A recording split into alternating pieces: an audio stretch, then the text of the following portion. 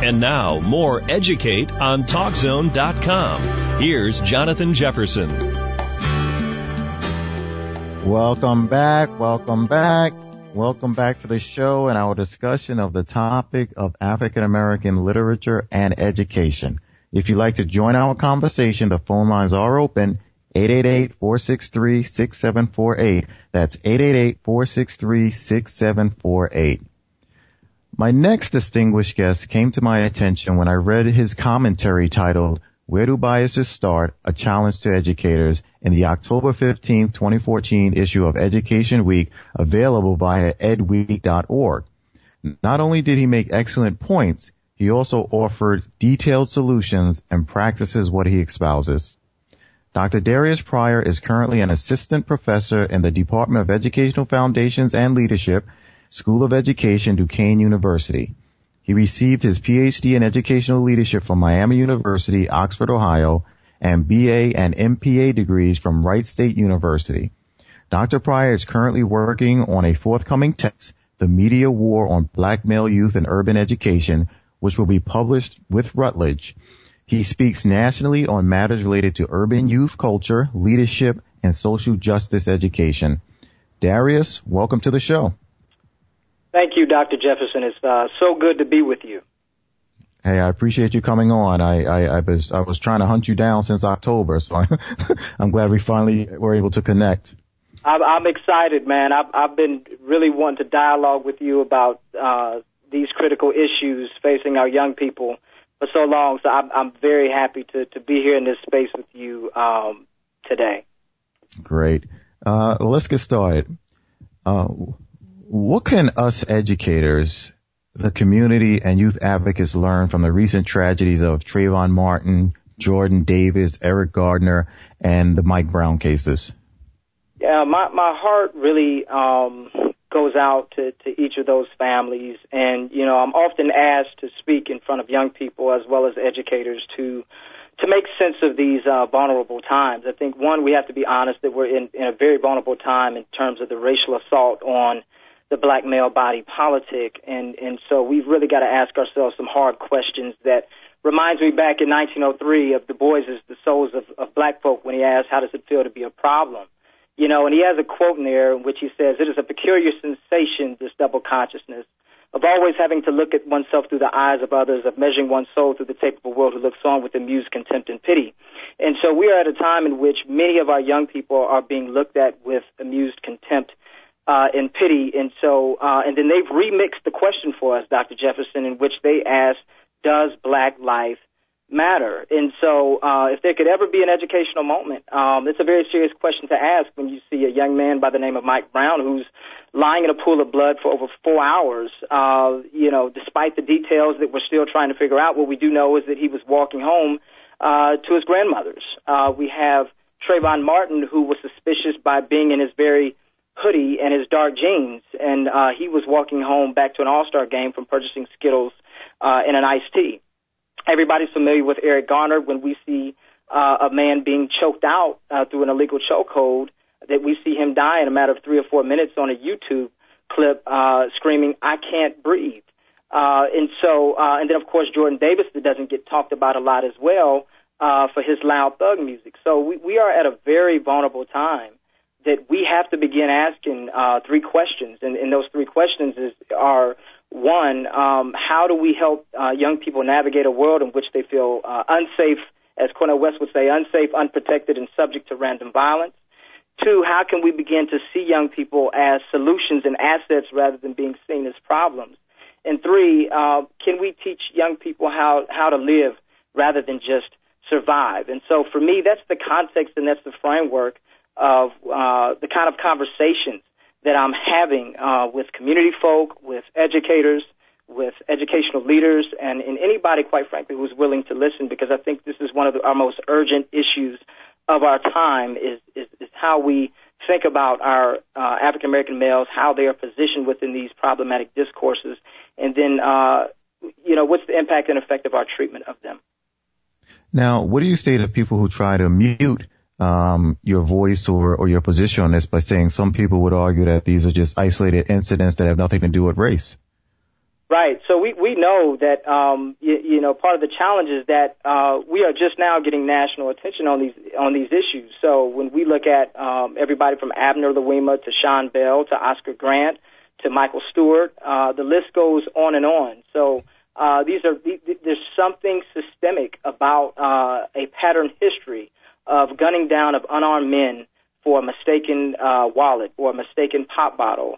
And that we don't see white male faces or we don't see white female faces in a systematic pattern of gunning down to the execution of their death. So as Americans, if we claim that we are in this democratic society and that we are about liberty, justice, and peace for all, if we're to hold true to those ideals, then we really have to take a step back and understand that there's a wider issue at stake when advocates who are trying to press for peace and protest for peace to be met with tanks and guns by law enforcement. There's a much deeper systemic problem that it did not just originate today, but has been throughout the course of our history. Now, what would you say is the media's role in relation to these tragedies? Wow. The media is probably, for me, one of the most powerful instigators of the culture of punishment that has wreaked havoc on African-American males. And one of the things that I've done in the past is I have this idea, it's not my idea, but those of us in education and cultural studies work is we deal with critical media literacy, right? So normally we think about literacy as the ability to read linguistic text, right? But we're talking about a much broader form of literacy in terms of the power relations and the social arrangement of images that have disparaging effects on young people and African-American males in particular. So if you think about Dr. Jefferson, even toward the latter part of the 80s and into the 90s, there was a series of urban films in which had a problematic, recurring, reproduced stereotype of the African-American male as the criminal or as the thug. So if you remember The Principal, right, with James Belushi, where on the front cover, one of the things I teach my students is to look at how images are arranged and how the words evoke or communicate certain ideas for these particular recurring themes. So if you look on the cover of The Principal, for example, you see Belushi with a bat, right? And then on the front cover, it says, when students major in arson, extortion, and assault, the principal and the security may be just crazy enough to turn things around. Or in 1992, you remember the familiar film of Juice, right, with starring in Tupac. And on the front of cover of Tupac, right, you see his hoodie, and it's a very dark image, and behind it is his friends who are really kind of positioned as innocent. But when you think of Juice, what was that? That was power, that was respect. And how do you obtain it? Well, in that particular movie, you obtained it through violence. So this is an association of black manhood in relationship to violence in order to obtain power and respect. Or we can go further in 1993 with Menace to Society. Again, a familiar narrative of this idea of being a trouble to society. One of the more popular films in 1995 was with Michelle Pfeiffer in Dangerous Minds. Notice on the cover, Dangerous Minds, and then you have chocolate bodies in the background with this association of the mind being kind of psychotic and dangerous. Then you can fast forward to The Substitute in 1996. I don't know if you remember that. It was not as well known, but on the front cover of The Substitute, it said that the most dangerous thing in the school used to be the students, and there's a picture of a teacher with an Uzi on the table of his desk, right? And then one of the more familiar ones in 1997 was with Samuel Jackson in 187. In 187, we know, is the code word for homicide. Homicide is what is murder.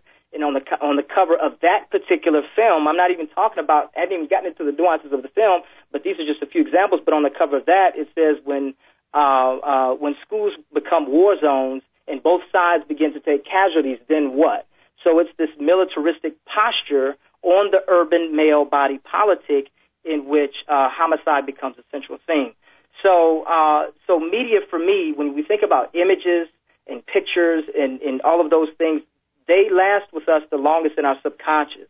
So whether we know it or not, we operate off of our subconscious the majority of the time when we go out throughout our day. And so we have to ask questions about how media, as an industry, wields a certain kind of power and influence and manipulates our understanding or our public consciousness about how African-American males are viewed that then presents these entanglements of where we could see a body laying in the street or who could be killed for loud thug music, in the case of Jordan Davis.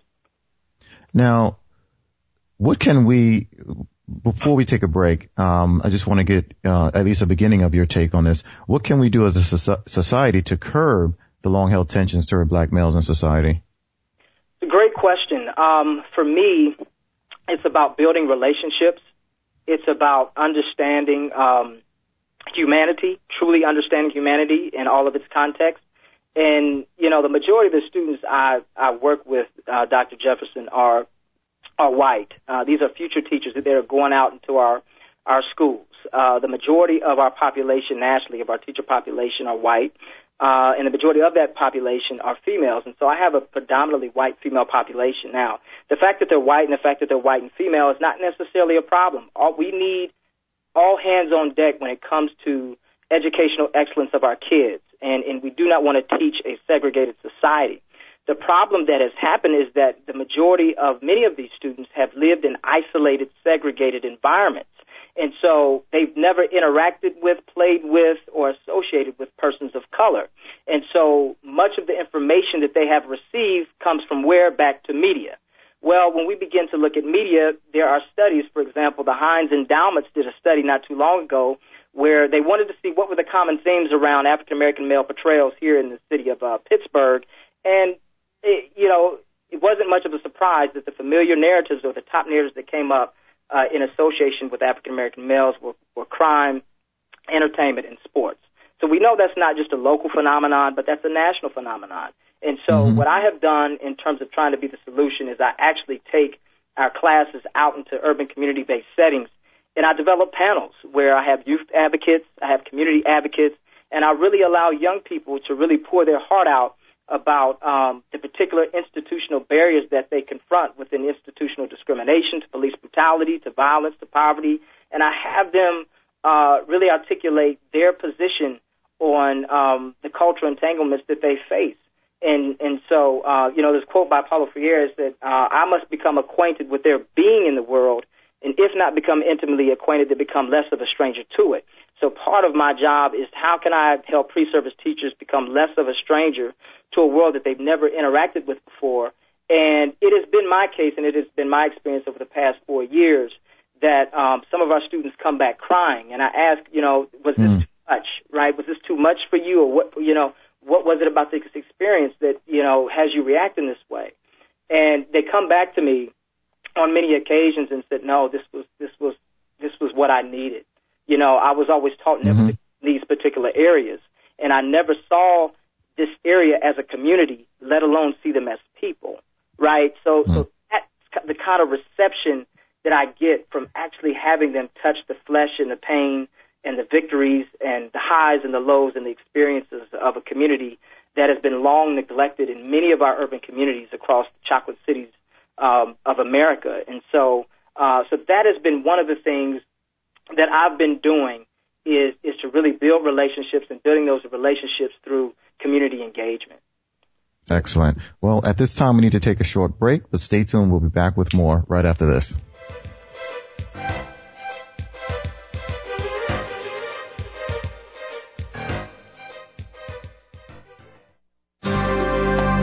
You're listening to Educate on TalkZone.com. Back to Jonathan Jefferson. Welcome back to the show and our discussion with our guest, Dr. Darius D. Pryor. Dr. Pryor, let me first apologize because I realized right away that I needed you on for an entire hour. We're definitely going to run out of time for things I want to discuss. But hopefully we'll get together maybe in a different forum. And I do like Pittsburgh, so maybe we get together in another forum, because I'm really interested in a lot of the stuff that you've done, and we haven't even touched on much of it as of yet. But let's go back to what attracted me to you. In your Education Week article, you mentioned a concept called critical media literacy. What do you mean by this, and how challenging biases and stereotypes toward black males?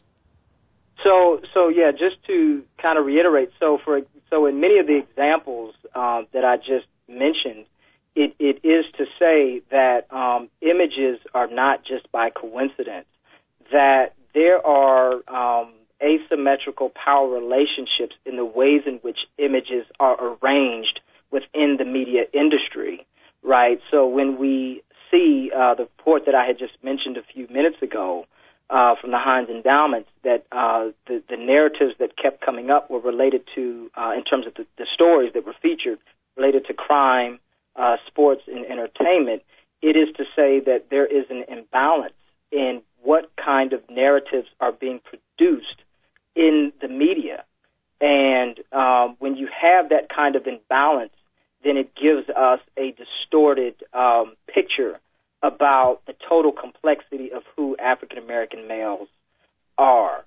And critical media literacy allows us to have a sophisticated understanding in the arrangement of those images, and that they are not just innocent, that we all know that anytime we get into the business of movies that we want to sell or advertisements that we, when we want people to buy things, that there are people who have been trained to produce images in particular ways that attract our appetite, right? And so that's what critical media literacy does. It's having a critical lens around the social arrangements of images. And in this particular context, I apply critical media literacy to the image-making practices of African American males. Okay. Now, with regards to education, how do the images we see of black males in media impact the teacher's social interaction with students in a classroom?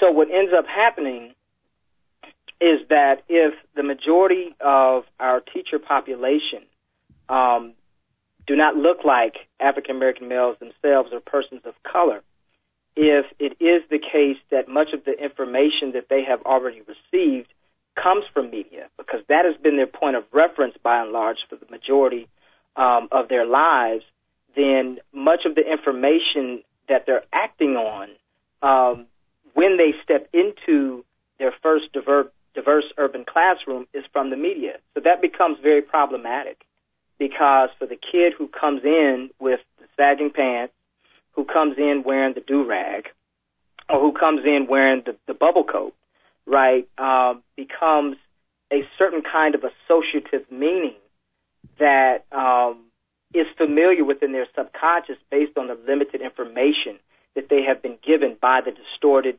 images that they have seen in the media.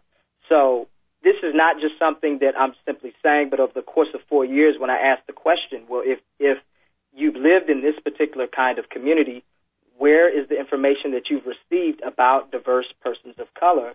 And 9 chances out of 10, they will tell me radio, television, or movies, right? And so that's why this becomes problematic in understanding the relationship between the kind of education they've received from media to the type of social interactions that play out in the classroom. And so it ends up being the case that our young people end up getting sent to the office in a disproportionate manner than other students who may be wearing the same kinds of clothes, right? Who may have their hat on, or who may have their hoodie on, right? And so you get into these microaggressions in which young people get suspended and expelled in a disproportionate manner than other students. And so that's what I've been really trying to tease out when in my research some years ago, when I was interviewing young people in these hip-hop-based learning communities. That was what they said, is that, Dr. Pryor, once they see me enter the classroom with my pants sagging, they label me as trouble. And they said it's hard to get rid of these labels, and so that was very thought-provoking for me. And when you see the national events that are going on today, and when you see the kids and how they've been gunned down, they come from that hip-hop culture. That's part of the language. That's a part of their community context. That's how they self-identify, good, bad, and everything in between. And we just can't simply dismiss them because of their visual aesthetics are not comfortable to us, because it may be a different world than what we're used to. Yeah. Now, do you find that there has been a shift over the past 30 years? Because I know I grew up with hip hop. It was a different kind of hip hop. I had my shell top Adidas and my fat laces, and I did break dancing, and but we were more, the language was different before the advent of gangster rap or West Coast rap.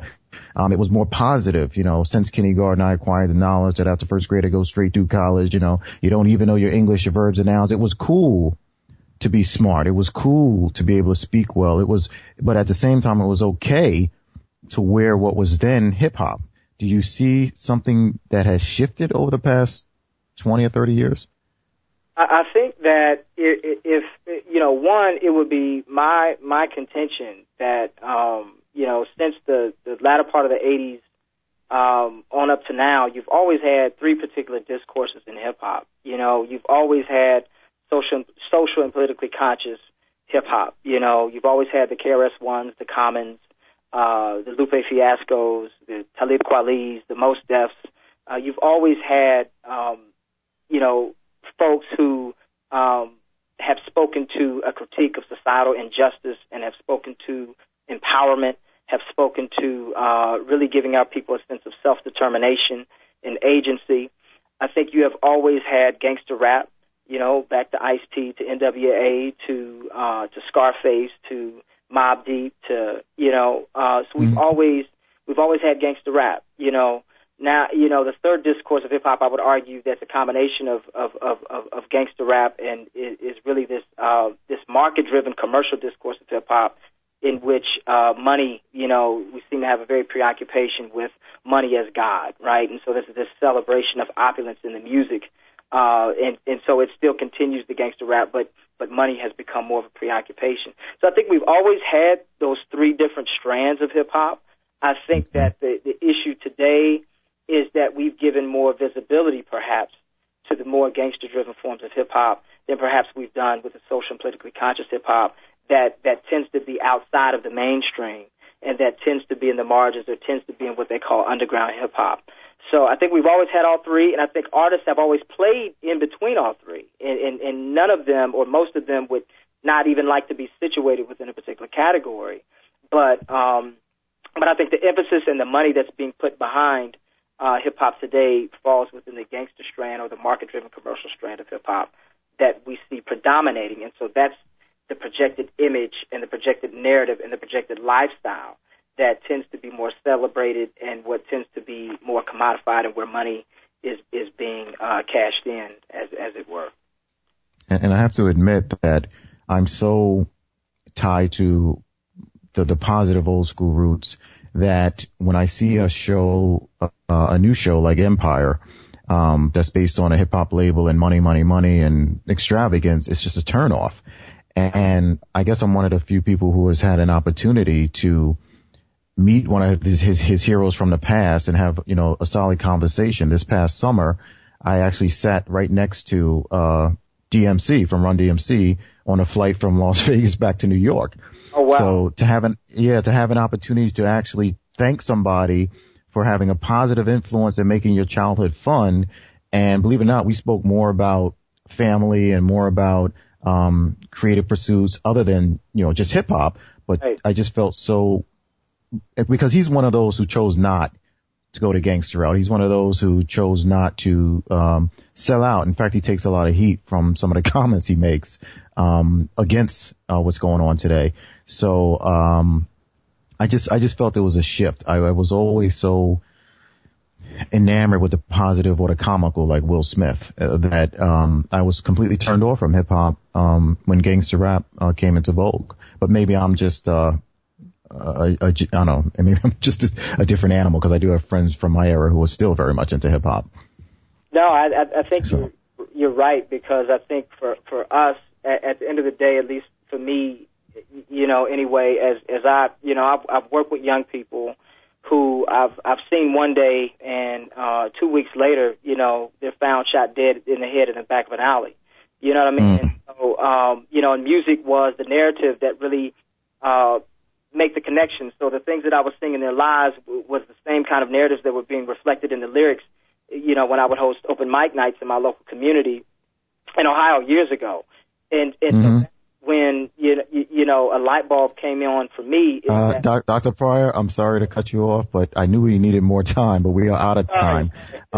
Where can people go to get your book? Absolutely. They can go to Amazon.com, and the book right now that I have out, because I'm still working on the other one, is Culturally Relevant Teaching, Hip-Hop Pedagogy in Urban Schools. So that can be reached at Amazon.com, and it's nothing but a click away. And be on the lookout for the other book, The Media War on Black Youth in Urban Education. That's slated for sometime next year. So I'm hard at work on that. Great, Dr. Pryor. We'll speak again.